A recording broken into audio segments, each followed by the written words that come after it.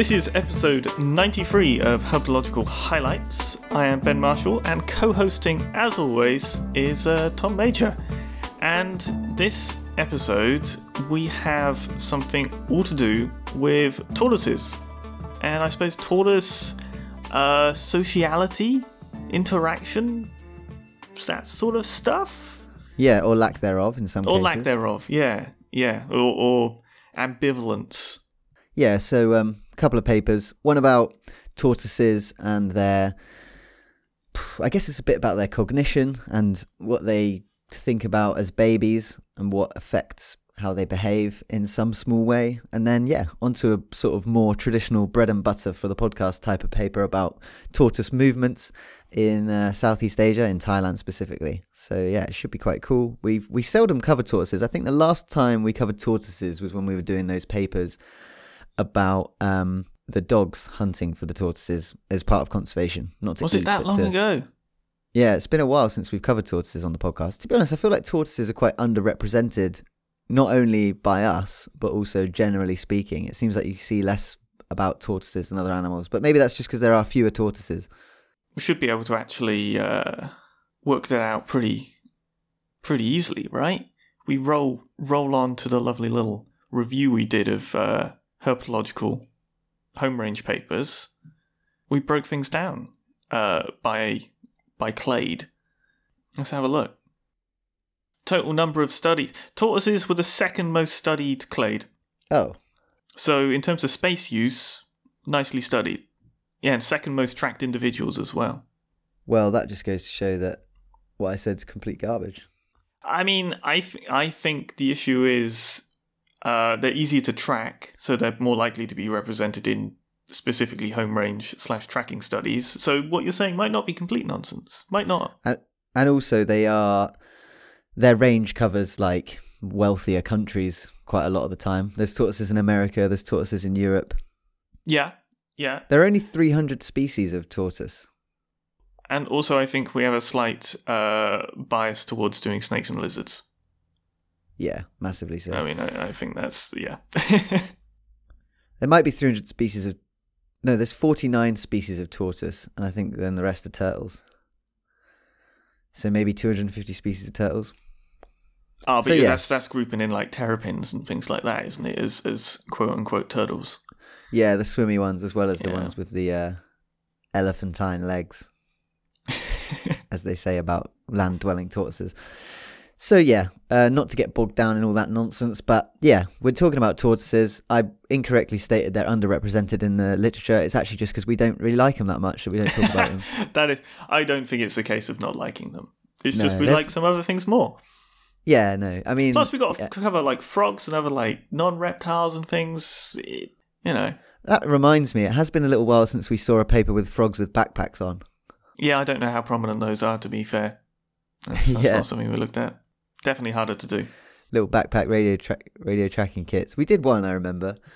They were living in that karst environment in a creek bed. I can't remember what the species was. Anyway, it doesn't matter. Let's get on to tortoises, which is what we came here to talk about. Specifically, tortoises and face-like stimuli. So this is the first paper. Versace, Domini and Stancia, 2020, early preference for face-like stimuli in solitary species as revealed by tortoise hatchlings, published in Proceedings of the National Academy of Sciences of the United States of America, which you can handily abbreviate to PNASUA.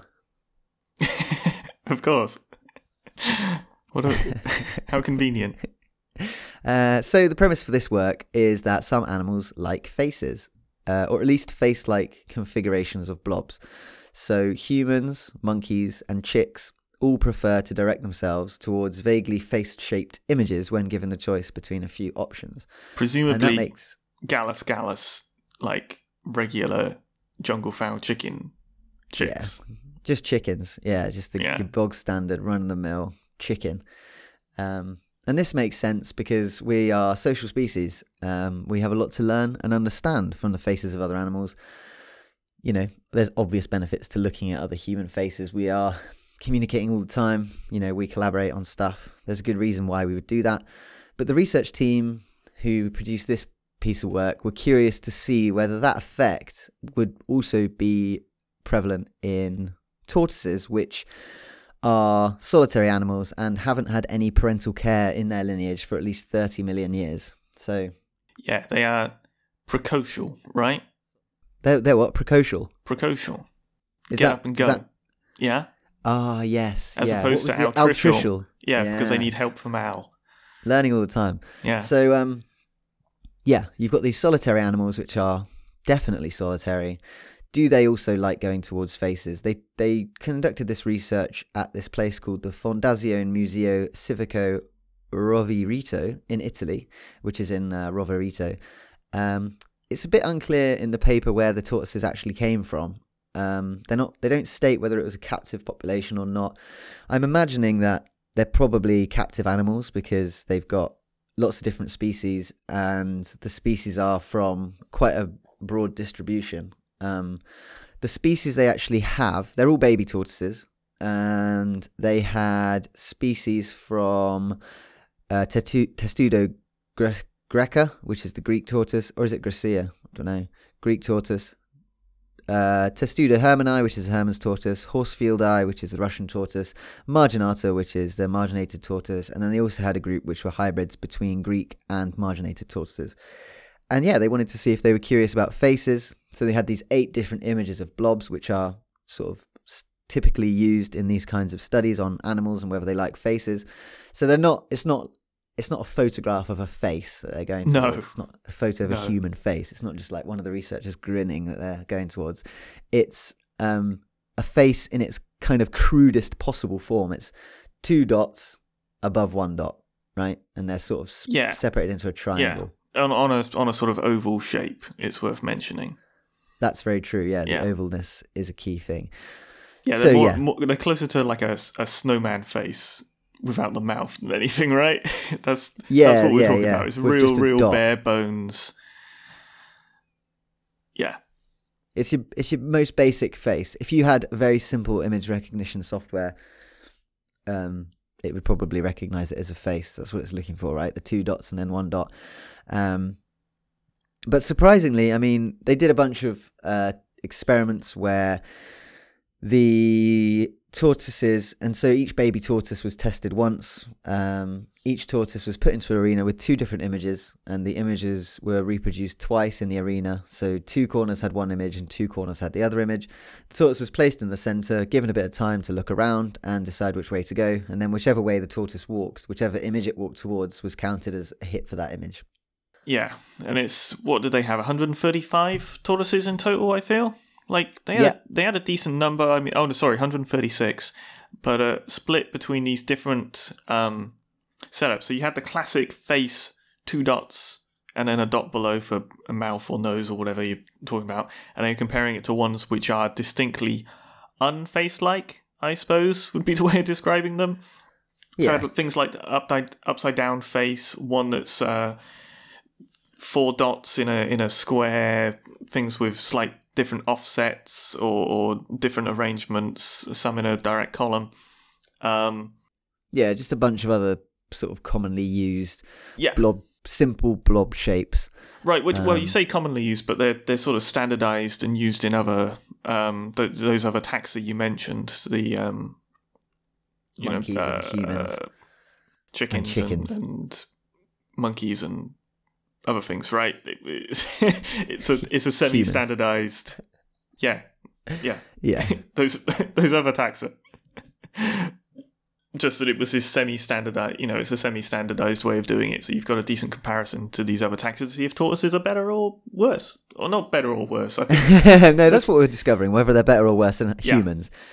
Can they compete? Can they compete, or well, not really. It's more just like, do they look at faces? Do they like faces?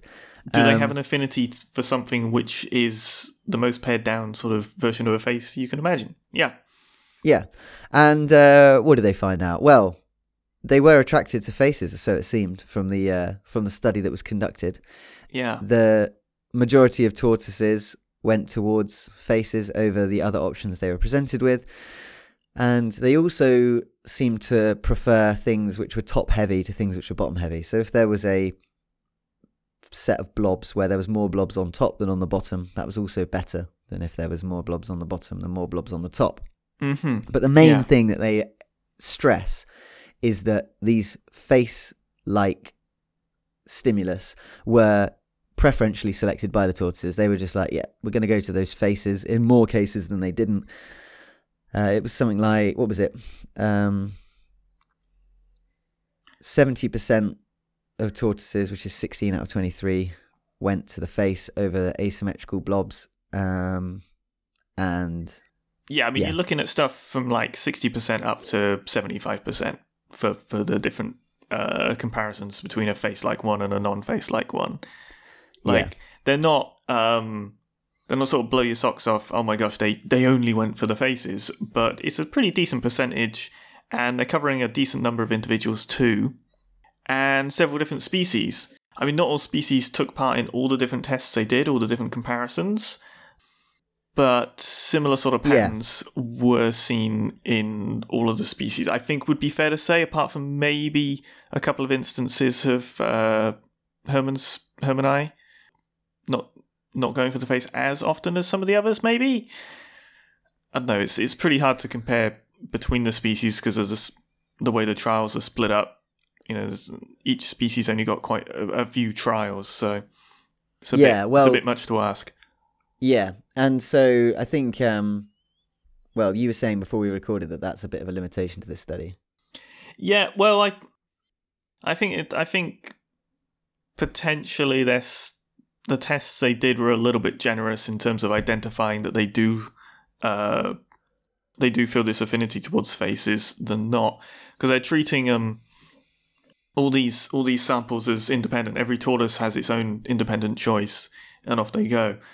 But they're not accounting for this source of variation or non-variation, I suppose, because if you're just grouping all these together and treating them like they were equally as independent, you're missing that you've got them from different species. Yeah. So I would have... I don't know. So what you're saying is that basically in this paper they treated all the tortoises as one sort of entity when they were doing these tests, right? So they tell you there's 5 different species groups, but then essentially they just pour them all into a big bucket, mix them all up and then test them, and then they treat them as if they're the same, when in actual fact it could be that, I mean, you mentioned Hermann's tortoise there. Perhaps Hermann's tortoises don't have this affinity for faces, but Horsfield's tortoises do, Russian ones, you know.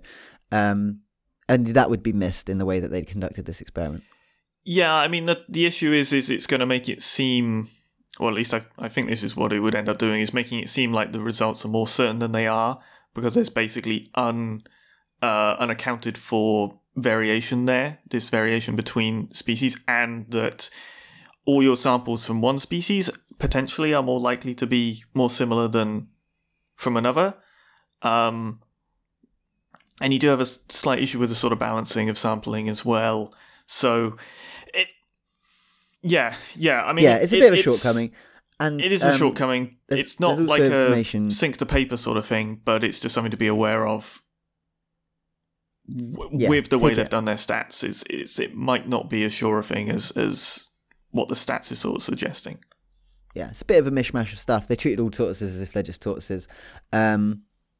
That said, you know, they did find this result, which, you know, taken at face value is extremely interesting. Taken at face value and taken at this sort of population level thing, as sort of okay or not as that is, what are we talking in terms of overall numbers? We've got this 136 tortoises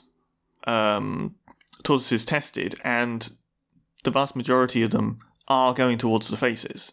If you sort of ignore the variation within the what's presented in contrast to the face, and ignore the difference between populations of tortoises, you still have that overall majority, which is definitely interesting. Yeah.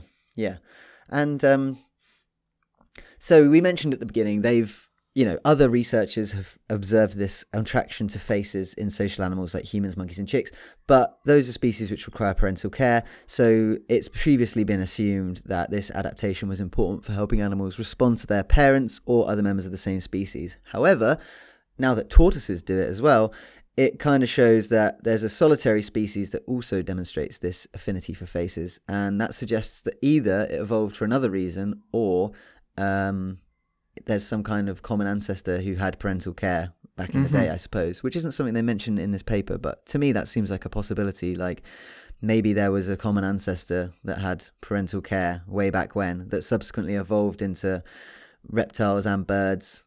I think that's an option, but it's not an option that's explored. What do you think about that? That there's some sort of ancestral reason. Yeah, like they're saying it's been faces. I don't know. I find it a little bit tricky to gauge what this really means, because like affinity towards things, we have this. We've brought it up in the podcast many times with primates and snakes, and there's a like heightened sensitivity to things that are snake shaped. A quicker reaction time and ability to detect them in contrast to a like camouflage background or something like that over other shaped animals. And I wonder whether the face recognition thing is less about sort of social care stuff and more about a heightened sensitivity to detecting eyes and a mouth, just because other animals in general. Yeah, because it doesn't necessarily have to be a positive thing, right? That heightened sensitivity could be detecting a face, a predatory, predator or something like that, right? So, I don't know, that's got me slightly thinking. The other thing with the sort of increased affinity towards top-heavy stuff makes me think shelter and, under trees, under rocks, stuff like that. Something that is blocking light, a darker area on top, a darker area above. Especially for young tortoises. Avian predators are a big deal for young tortoises, so I'm sort of thinking, okay, maybe it's not a face shape thing as much as a light finding shelter sort of thing. That's probably a bit more of a stretch because of the setup of them, and you would have expected things. They had an asymmetric test where they had the two dots on top, but both the two dots were offset to the side. They still liked it. They still like the face one over it, but so that sort of weakens. What I'm saying there somewhat. Yeah, it's a cool point about the top two things on top and underneath all the other things in nature that could represent. And obviously, avian predators we know are a thing. It's the murderous crows that come and eat these chicks, or ravens, wasn't it, that we were talking about? Ravens previously. Before, yeah. Ravens, but I mean, the classic images of little sea turtles going down to the shore and getting picked up by gulls and crabs and you name it. Mate, I suppose they are born into the Wild West. Right. If they start going towards faces, they're going to get rocked by death. Right. But the other thing, so it's like, oh, surprised, a non-social animal preferring faces. That's weird. I mean, they're not completely antisocial, are they? They still need to recognize each other. Yeah. Like, a lack of sociality is not a devoid of social interaction. And the other thing is that I sort of question more is, do we actually know how non-social they are? We're assuming that they're the sort of lack of observed sociality is de facto very little sociality, but I don't know, how fair is that with some of these tortoises? Has enough work been done on really understanding their life, their entire life histories? No, I don't think so. Whether they recognise mates and things like that? I'm not aware of any research, but that doesn't mean it's not out there. And if there is that lack of stuff, then fine. But I don't think it necessarily has to be a rearing thing or a high sociality trait. And I think that's what this paper sort of is more interesting, is it could still be a useful thing to be able to do, even if you're not a hyper-social species. I still like my idea that 300 million years ago there was some kind of, swamp-dwelling amphibian which descended into all the animals we have, and that thing was looking after its babies, and its little babies, whatever they were, I don't know what they would have been. Maybe like, you know what I'm saying. They're living in soup, and They're living in soup, little soup-dwelling and pseudo-amphibians. Yeah, and maybe their mum was like really important to them, and they subsequently went on to evolve into all these species we know today, and they still have that little inkling about faces. But yeah, that's far-fetched, and the reason they don't mention that in the paper is probably because there's good evidence for that to be nonsense. But one thing they do mention is that, and it kind of speaks to what you said about just generally finding resources, it might just be useful to spot other animals' faces because, maybe you're a baby tortoise, you're walking around, you see another adult tortoise, you recognize its face, and what's it doing? Well, it's munching on some strawberries. It's like, sweet, well, you found some strawberries now. It pays to recognize the face. Yeah. It seems unfair to the tortoises, and there's always this thing. It's like it keeps up coming again and again. Oh, wait a second, animals know more about what's going on than we gave them credit for before. That always seems to be a trend. It's very rare we're coming across papers like, oh, these animals were actually far stupider than we expected. There was one instance that we've had a paper like that, and that was those iguanas not wanting to take part in that experiment. And that wasn't even a stupid iguana thing. That was lack of motivation, most likely. Yeah, they eat leaves. They don't need to open doors. It's not in their nature. So that was something. And yeah. So I don't know. I feel like it's part of that same trend. Yeah. In short, this paper, strong suggestion that baby tortoises like faces. Yeah. Read into that what you will. Perhaps there's another reason. If you're sitting there listening to this and you think you've worked it out, there's a reason tortoises like faces that no one's mentioned yet here. And I mean, it's not to say it's a novel idea, but maybe. Then get in touch. It'd be curious to hear if anyone else has got a shout for this.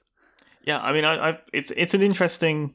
It's one of those studies that prompts more questions than it answers, but holy smokes, it was kind of needed to prompt those questions, I feel. Yeah, it's always cool when stuff like that happens anyway. It's just nice to know that these kinds of studies are going on and people are having these ideas and looking at tortoises a bit sideways, Yeah, but I think also highlighting how seeing these things in context really helps. Because I would like to have known more about where these tortoises came from, the sort of sampling efforts to, how were these ones picked for the experiment, that sort of stuff. This paper's a little bit light on. Yeah, some secrets kept, which maybe would have been better out in the open. Let's, cool. Well, let's pivot from tortoises looking at faces to tortoises potentially interacting with other animals.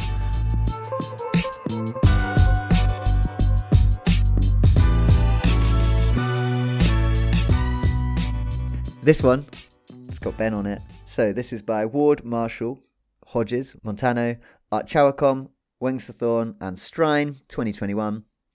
Nonchalant Neighbours, Space Use and Overlap of the Critically Endangered Elongated Tortoise, published in Biotropica. So, another one brand new this year. We were saying about it last episode that we'd get into more detail with tortoises. And here we are, more detail with tortoises. Same place, more tortoises. So we're talking about Indotestudo elongata, the elongated tortoise. And this is a tortoise whose distribution spans India, Southeast Asia, southern China. They grow to 30 centimetres long. Some would say 12 inches, heathens. And they're quite a big tortoise really, 3.5 kilograms as an adult. And the shell is depressed, so they're kind of flat. They're not that flat. They're not flat. You said they grow up to 30 centimetres? Yeah, that's my intel. Where did you get that intel from? Probably somewhere less reliable than when you're about to correct me from. Well, I mean, there wasn't a tortoise tracked in this paper that was less than 32 centimetres? But then that might be curved carapace length. If that's curved carapace length, it's curved you better carapace eat your length. damn words. Yeah. Oh, I can't. Yeah, it's going to be less than that, isn't it? I don't know the straight carapace length. It was measured. Here we go. It's buried in some supplementary material, I'm afraid. Oh, I see. No, yeah, you're quite right. I can see. That. Yeah. Okay, so if you're finished splitting hairs, Ben. I am finished splitting hairs. Yeah. Apologies. Yeah, so they grow to approximately 30 centimeters, or you could say 36 centimeters, maybe 38 centimeters curved carapace length. So that gives you an idea. And up to a couple of kilos. Yeah. They're quite, hefty. They're pretty stocky little creatures, aren't they, by all accounts? And yeah, because the shell is more than twice as long as it is deep, because many tortoises are sort of almost sort of not round, but they've got a high carapace and as well as it is long. In these guys, they're very long, hence the name elongate tortoise. And females tend to be wider than males and more rounded. Males' tail is larger than the female. That's because they use it for sex stuff. And like a lot of tortoises, the males have the concave plastron, so they can sit on top of the females when they're mating, and there's like a little depression in their bellies so they can fit on more nicely. Yeah, and so the point of this study was to understand firstly the annual and seasonal space use of these tortoises, so find how much space they actually inhabit, and then look at whether or not tortoises were influenced by other tortoises that were around. So, are they attracted to or do they avoid other tortoises? Yeah, I mean, the idea was to sort of get a handle of how they're all living together. Because we're talking about quite a small protected area. And you do have this sort of question over... I think we talked about it in relation to some North American tortoises ages and ages ago, about all these tortoises being relocated to a protected area, like hundreds of them. And most of them died. And yeah, you're just having this outrageous density of tortoises, but also this big question mark over whether it was a particularly wise idea, because you're potentially over stocking. That's not even the right term, but well, it pretty much is, really. I guess in that context, I just hate that word used. But yeah, you've overstacked too many individuals. Yeah. It's over the carrying capacity of the landscape, essentially. Yeah, you've got more tortoises than you have leaves for them to eat, basically. Yeah. And here we have a population in northeast Thailand that seems to be doing all right. Like, you can go out and find tortoises. It seems to be all right. It's well protected as well. And, try and get an idea of how they're interacting, how they're using the space that's shared with presumably a decent number of other tortoises. Yeah, and you mentioned we're in northeast Thailand. We're at Sakharat Biosphere Reserve, where we both lived for a while, and then you subsequently worked. And still work in some capacity, or no?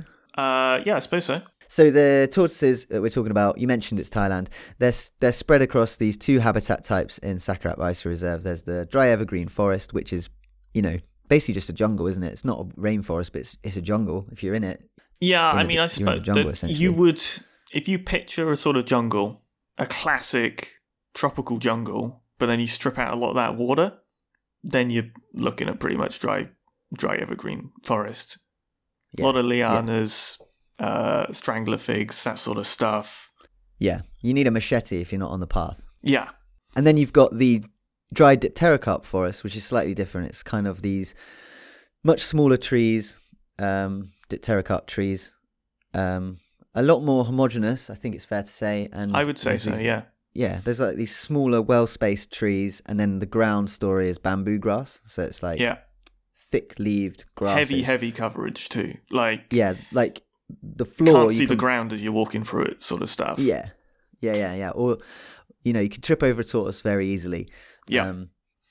And that is an environment which changes a lot because the grass is burnt once a year by local people and has been for a long, long time. Right, so. I think there's suggestions that during a sort of natural cycle, it would burn every sort of 2 to 4 years, I think is what I've heard. Other thing worth mentioning about it is actually, I think, one of the most threatened forest types in the world. Well, to me, it kind of it's up there. Sort of reminds me of like hay meadows, right? So yeah, like, oh, hay meadows have declined 97%. It's like, well, we stopped producing hay, so that's why. It's the kind of environment which requires management for a specific reason. And when human beings get tired of that idea, it starts to slowly dwindle. Yeah, potentially. I'm not sure why dipterocarp is so rare currently. I honestly don't know. I mean, it could be where it occurs. It just co-occurs in good places to live, potentially. I also have a feeling that actually it's quite rare to begin with, it being dry but also tropical. Yeah. So I don't know. Either way, rare. It's where the tortoises are hanging out. They're bombing around in the long grass, sneaking under rocks and logs. Yeah, exactly. hopefully that gives people an idea of what kind of environment to imagine when we're talking about these tortoises. Yeah. And so 17 individual tortoises were tracked. This was radio telemetry, so, the classic radio kit, stick a transmitter on the back of a tortoise with some kind of putty. Really easy to do. Yeah, and they glue it on, and the tortoise sort of bumbles around for a year, and people have the opportunity to track it over the course of that year. And they were tracked sort of about once a day. No, once every 2 days. I think it was once every 2 days. Was it Minus only like 70? No, even I think it was once every 3 days. Really, right? If we're being strict about it, yeah, mean time of 71 hours. Right on. So every few days, yeah, the tortoises were tracked down. Their location was recorded, and similar to other papers we've been discussing recently. Dynamic Brownian bridge movement models to estimate the space use, distinct from home range, of each of these tortoises. And they were tracked for a long time, right? It was averaging a year, but just shy of a year, 320 days, something like that, I think it was. Yeah, 350 days. Mate, yeah, it's not much short of a year, 2 days. Yeah. So that's great, tortoises were tracked. And because of those long tracking periods, that gives you an opportunity to start thinking about whether or not seasonality has an effect on them. Well, and that you're actually capturing something that is likely representative of their space use. I was talking last episode and sort of mentioning, I'll bring it back up this episode, this contrast between study site stuff, study period stuff, there's space use, and then the home range idea. We do have another paper out looking at the home range stuff.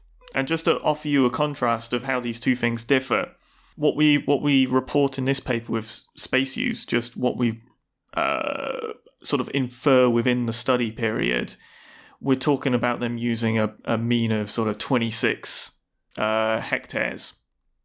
And that's what we're sort of basing all this, whether they're interacting with each other, whether they're using the same space.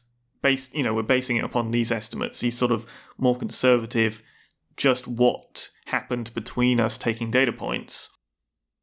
We've done the other one. We've ran the autocorrelated kernels to try and get an idea of what space use these animals need over their entire lives, over the entire life stage. And I do have those numbers to hand, I believe. Bum, bum, bum, bum.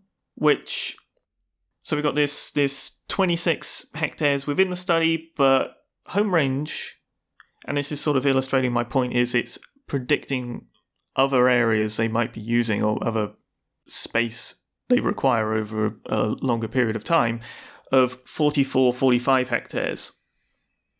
So you see there is this impact of just what you recorded during the study versus what you sort of extrapolate beyond the study, sort of trying to predict overall how much space they need. And those are two different measures.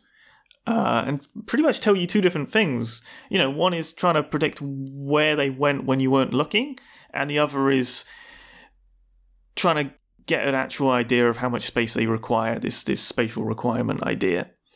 If you're like designing a protected area or something, like, okay, how much area does one tortoise need? Okay, this much, 44 hectares on average. Questions over accuracy. These things do come with pretty big variation. I mean, we had some individuals could need as little as 3 hectares, whereas our highest estimates were hitting something like 400. So even with tracking them over an entire year, there's still a hell of a lot of uncertainty, but it's something to start from. I like the idea that tortoise that only inhabited 3 hectares has just stumbled across the choicest shoots ever. Right. Yeah, but that's precisely it. Then you start looking, okay, what's driving this amount of space they need? Is it a resource thing? Is it what we're talking about in this paper, needing to find other individuals potentially? Or are they being driven out of an area because of other individuals? Is there a competition, exclusionary sort of thing? Are they looking at each other's faces? Right. Are they going further to look for faces because they don't recognize anybody? Who knows? But it's trying to tease apart different drivers, but also get a decent estimate of what they might need from data which is, okay, it's decent durations, but once every 3 days, you are missing a decent amount of sort of fine scale movements. We talked last episode about how scale changes what you can infer from movement data, and I think this is a paper that sort of you have to bear that in mind a lot, very prominently, because we're dealing with movements collected every 3 days. Where did the tortoise go during those 3 days? Did it see other tortoises during those times? Is the scale that we're looking at the tortoises matching the scale both in time and space of tortoises making decisions about where they're going or interacting with other individuals? So it's tricky. It's tricky because you don't know how the tortoise mind operates, but it's a little bit closer to getting towards that answer. I don't know. It's best I can do. Well, it's the best. Yeah, I mean, it's the best you can do with the information you've got, right? Like everything's got limitations. So, and I mean, so where do you want to start? Do you want to talk about? We've mentioned their home range size is quite variable, but also relatively large. Well, and overlapping. I mean, we have some pretty considerable overlap with the tracked individuals. Again, worth mentioning, not a random sample. These guys were sort of picked up as they could because they're pretty hard to find in dense bamboo grass and stuff, and not super easy to systematically trap. So what? Yeah, I mean, how do you bait a tortoise? It just eats leaves, so there's leaves aplenty. I tell you what else it eats. There's a short note that popped out last year about an elongated tortoise attempting to eat a keelback, a buff-striped keelback in eastern Nepal. This poor little snake. There's a rescue centre. It's a tortoise rescue centre. And this poor little snake had fallen in one of the tortoise enclosures. And this elongated tortoise just starts going to town on it, trying to eat it. It's just like, this snake is fully alive. They fished it out in the end and sort of cleaned up its wounds and stuff. But this tortoise was not having it, just going for it. Is there any red on that snake? I don't know what this snake looks like. It is also buff striped keelback. What the hell? What snake is this? It's a buff striped keelback. It's a snake that occurs in the pool. It looks to be about stellatum. 40 centimeters, pale underbelly, darker brown top with a very prominent orange stripe going down the length of it. Orange stripe. I think tortoises maybe think orange is a delicious colour. I mean, it's because it is. Yeah. So that's interesting. And I mean, yeah, I think, to be honest, a lot of the time, if you're an animal that falls into an exhibit with a zoo animal, those things are looking to be entertained at all times. So we had one the other day, an Aesculapian snake made the incorrect decision of slithering through the aviary with all the African birds in, like superb starlings in there. Yeah. Mouse birds, the ones that look like a little mouse. Yeah, that thing got pecked up. It got killed. Yeah, you hear about it quite a lot. I mean, I remember reading papers about captive lemurs, just going to town on any medium to small size vertebrate that came into their cage, from chameleons chameleons were the ones I was chameleons and amphibians were what I was sort of looking for. But holy smokes, no. Yeah, it's not right, man. Yeah, don't stray into the exhibit, because you quickly become the main source of entertainment or extra nourishment, I suppose. Yeah, vitamin supplement. So getting back to the tortoises, they eat mostly leaves, and occasionally they'll try and eat a snake. Or some bones, probably flowers and fruit and stuff as well, right? Yeah, bugs. Yeah. I think they're pretty easygoing. So what were we talking about? We were talking about the overlap between their ranges. And you were mentioning the fact that they're not a random sample, which I think that comes up in most of these radio telemetry papers that we talk about, because it's hard to find animals. Get the animals. Yeah, you just don't have the time or the resources to just like search widely enough and thoroughly enough for animals. How were these tortoises coming in? I think you sometimes get some random sampling in places that you can actually like potentially water snakes. Potentially rattlesnakes. I feel like there's been a couple done with true random, but I feel like making use of hypernacular and areas that they gravitate to. So it requires some prior knowledge a lot of the time. Right. But yeah. But how were these tortoises coming to the project? Were people just came across them. People just finding them? Yeah, non-random active surveys. People coming across them when they're crossing the road, when the tortoise is crossing the road. Just coming across them doing other field work and other studies. The road, the tortoise stops to let you pass. Cheers, mate. Yeah. No, I mean, it happens. You spot them crossing the road all the time. It's... I remember seeing, I think I've said this on the podcast before, but I saw one once when I was out running out there. Yeah. They're about. It was prior to this study taking place, so it wasn't any sort of calls to catch them. Also, I don't think it would have qualified as an adult. It's quite small. It was like sort of I guess grapefruit sized, but flatter. But yeah, it's a trick. Finding animals is difficult, and it forces you to compromise the sampling design. So there's not much you can do about that. And so there was quite a lot of overlap between the ranges of these animals.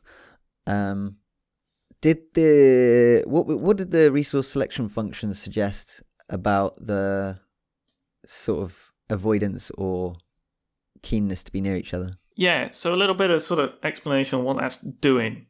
We have, let's say we've got tortoise A, yeah? And we've got tortoise A, it starts at point A, goes to point B, goes to point C. Can we call tortoise A Barry? All right, so we've got Barry. He's bumming along in the forest, and we want to see if Barry is following tortoise B. Is tortoise B a male or female? It doesn't matter, because we compared all possible pairings regardless. We'll call it Jean, because that's all right. unisex. So we've got Barry and Jean. We care about Barry's movements and whether Barry is selecting locations that are closer to Jean or further away. That's how we're sort of gauging whether they're showing sort of attraction or avoidance. We're comparing where Barry moved to a whole bunch of random points based on where Barry could have moved at every single step. Every time we recorded the animal, you got your random points, you got your known points where Barry went. But how do we judge whether he's going towards where Jean is or not? Because we don't actually know where Jean is other than these points in time, yeah, for where she was at point A, point B, point C. So we talked about dynamic Brownian bridge movement models. We talked about that sort of random walk thing. Basically, for every time step, or every, I can't remember what it was, like a week or several days, I think it was, we generated I think it was every 7 points. Every 7 points, so much longer than a week. We generated this sort of heat map, essentially, of where Jean could have been. Yeah? Based on her movement data for that period of time. And then we can see if, okay, was Barry going towards points where Jean was more likely?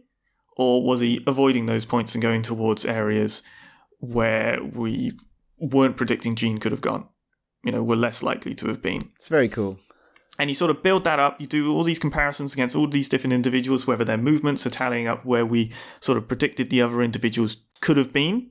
And that's sort of got our picture of whether they're avoiding each other or attracted to each other. And I mean, it's pretty weak, I would say, I would say overall. I would, the attraction's weak. And the avoidance. Like, I would say that the stuff we found was pretty weak overall. That there wasn't particularly strong attraction, but there wasn't particularly strong avoidance. We had most pairings we compared. Most pairings between tortoise movements and this sort of predicted area that the tortoise could have been during that same period of time. Didn't really show it either way. I think the only one that's sort of more interesting was seeing how male tortoise movements tallied up with predicted female tortoise locations. And that we did see more instances of attraction than we did avoidance. We didn't see any instances of actual avoidance. We saw plenty of instances of sort of ambiguous neither attraction nor avoidance, but that was the only one that really looked like there was more attraction going on than an avoidance. Which, you know, makes you think what could be driving that sort of male to female movement association, movement attraction. What could it be? Right. So you naturally think, okay, breeding activity, yeah? Male tortoises following female tortoises. So it would make sense that you could detect a greater amount of this attraction behavior, this movement towards where we predicted our female tortoises to be in breeding season.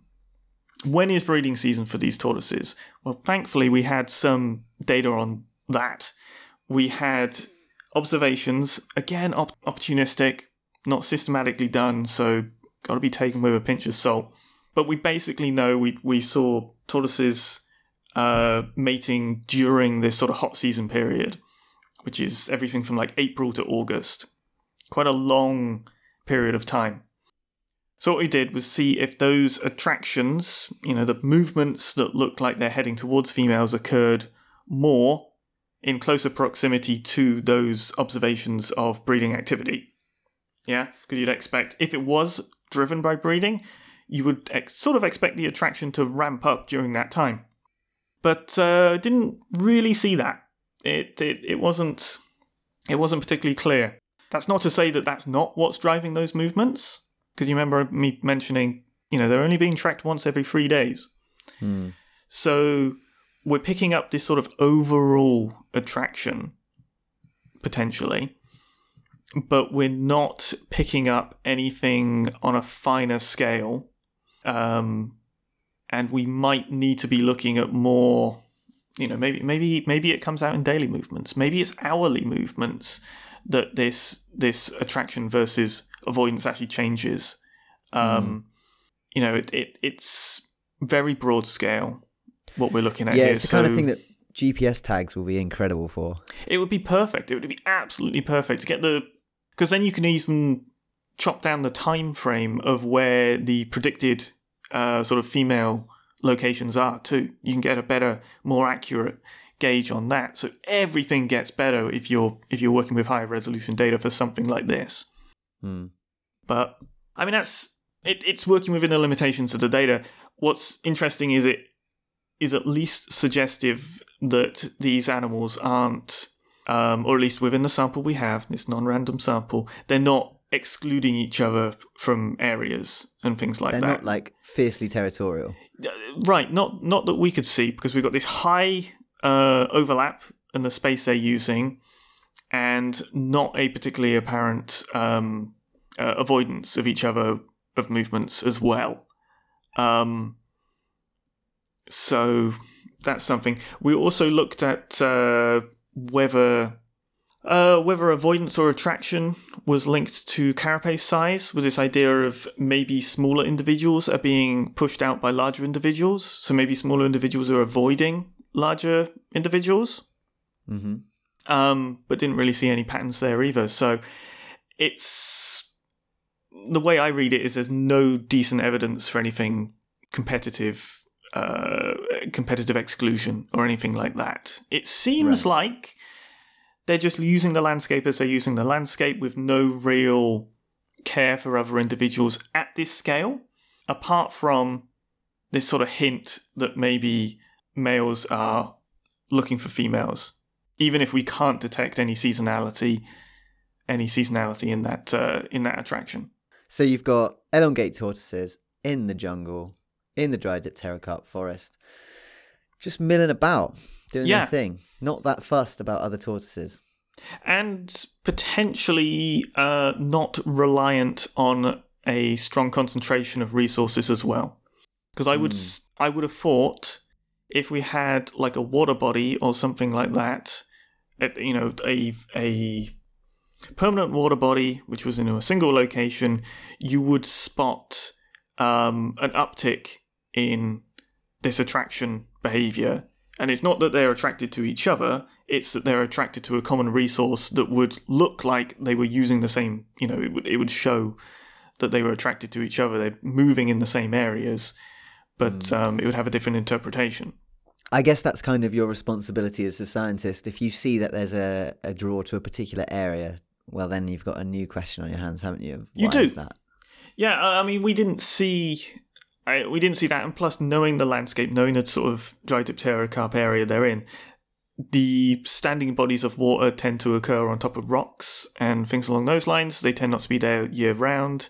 They tend to come with rainfall, and although we haven't been able to look into it specifically because of the sort of limitations regarding tracking, there is people got the impression from tracking these individuals that there is an uptick in movement around rainfall, just after rainfall, which might be going out and looking for these fresh water bodies that appear and then disappear quite quickly. So, yeah, it's tricky to hammer down exactly what's driving it, but there are suggestions that we have a little bit of seasonality and also a sort of using the landscape as they will at this scale.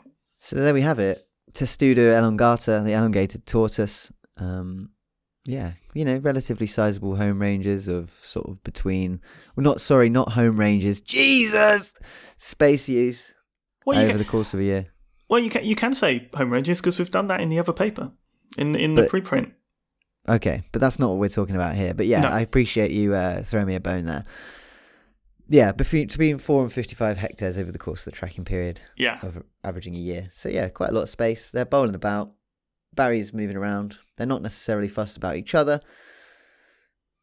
Pretty awesome. Pretty cool. Nice one. Really cool paper. But still with this big question mark over whether this interaction, this attraction avoidance that we found, or lack of, I suppose, actually holds true at finer scales. Yeah. You know, it's one thing not seeing it every 3 days, but like hourly stuff, you could be looking at a totally different pattern. Very cool. Very cool. And we're definitely going to revisit tortoises because we were sent a really cool paper about giant tortoises, which I think we'll come back to and revisit because it's got GPS data and it looks really cool. Oh yeah, no, I think we should definitely cover that stuff because that sort of fills in some of the gaps that pains me about this paper. Yeah, because it's just that finer scale, getting really into the nitty gritty. Yeah. So thank you, Seb, for sending us that. Sweet. So let's move on to our species of the bye week.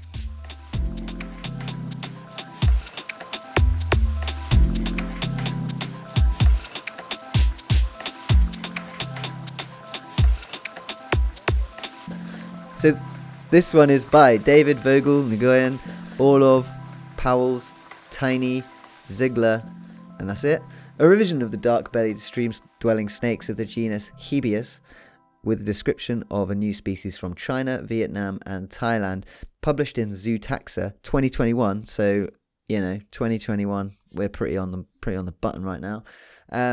This is actually a monograph. So if you're interested, it's a hell of a monograph. Yeah, it's 61 pages of monograph. 61 pages, which I'll be honest with you, when I see 61 in the pages, I looked at the thing and it was like page 1 to 61. You're just like, oh, okay. Oh, I'm gonna delve. And I have to say, if you have any interest in the genus Hebius, it's freely available on ResearchGate, this paper. It'll be literally the best thing you've ever read, if you love Hebius. I'm sure there's one or two of you out there. You know who you are. You're excited about Hebius. Get on it. And we're just solely focusing on the new species description. But yeah, it's an extremely thorough piece of work detailing the various species and then how to delineate them in the genus Hebius with some upgraded information. And one of the upgrades to the information about the genus was that one of the populations is actually its own species. Fresh. Yeah, so they've described it. Let's describe how it looks before we get into anything else, shall we? Yeah, I mean this is an outrageously gorgeous snake, in my opinion. We're talking about a very dark grey to near black snake that's about 0.5 meter SVL, and all along the top of the body, in 2 rows, I think it is, we've got these bright orange dots, but they're kind of rough, and the whole thing looks like it is charred. Like it looks like a burnt snake. Outrageous. Yeah, it's a really cool looking thing. And it's been known about in the literature. People have been writing about it since the 1930s, but it's not been given a proper species name until now. So yeah, previously it's been known as Natrix modesta, but yeah, they've given it its own name, and they've called it. You mentioned it looks a bit burnt, and they've actually called it Hebius igneus, which is pretty on point. Awesome. Yeah. So the specific nomen is the Latin adjective igneus, which means in fire, and it's because of the large bright orange blotches on the forepart of the body. And they suggest the common name fireback keelback. Fireback keelback.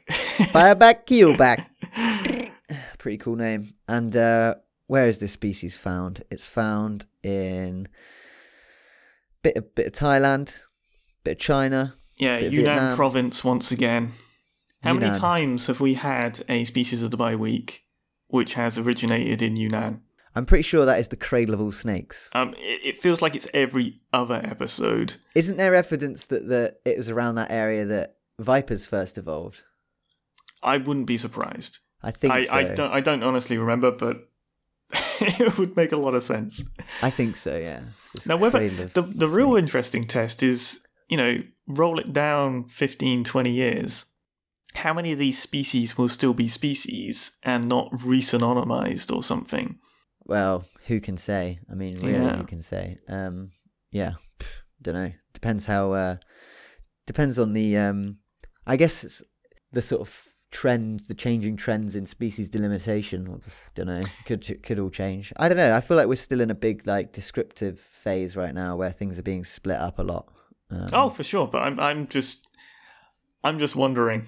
I'm just wondering because there's so many species that's coming out of these areas. Granted, there's a huge amount of diversity there. Presumably, there's a huge amount of diversity there. It makes a lot of sense. Yeah. But I don't know. Yeah, What else can we say about this snake then? They don't know a huge amount about it, obviously, being as it's only just been described. Living near fast-moving streams in a sort of classic Natrix-esque species kind of way. Yeah. With a suggestion it's eating frogs. Yummy. Which, I don't know, that all tallies up with something that's in this family, right? Keelback? Yeah, definitely. Yeah, I think that's about all we can say about it, really. Beautiful, crispy snake. Crepuscular and nocturnal, so it doesn't like the day. It does not like the day. Yeah, I think that's about all we can say. So yeah, welcome to science, as they say. Hebius igneus. Really catchy name. No, I like that. And I think that's about it. You got any other business? No. No, I don't think so. No, nor me. Just to quickly say, thanks very much to all the people who are our Patreons. It's really massively appreciated. It's quite a few of you now, and it's really, really, really great. It's nice to have the support, and we're very, very grateful. So thank you. Super grateful. It's brilliant, actually. Yeah. And if you want to become a patron and support the podcast, no pressure, but you can go to patreon.com/herphighlights. And if you want to get in touch with us, you can email us, herphighlights@gmail.com. We're on social media. And I think that all remains to be said is thank you for listening. Yeah, thanks for listening.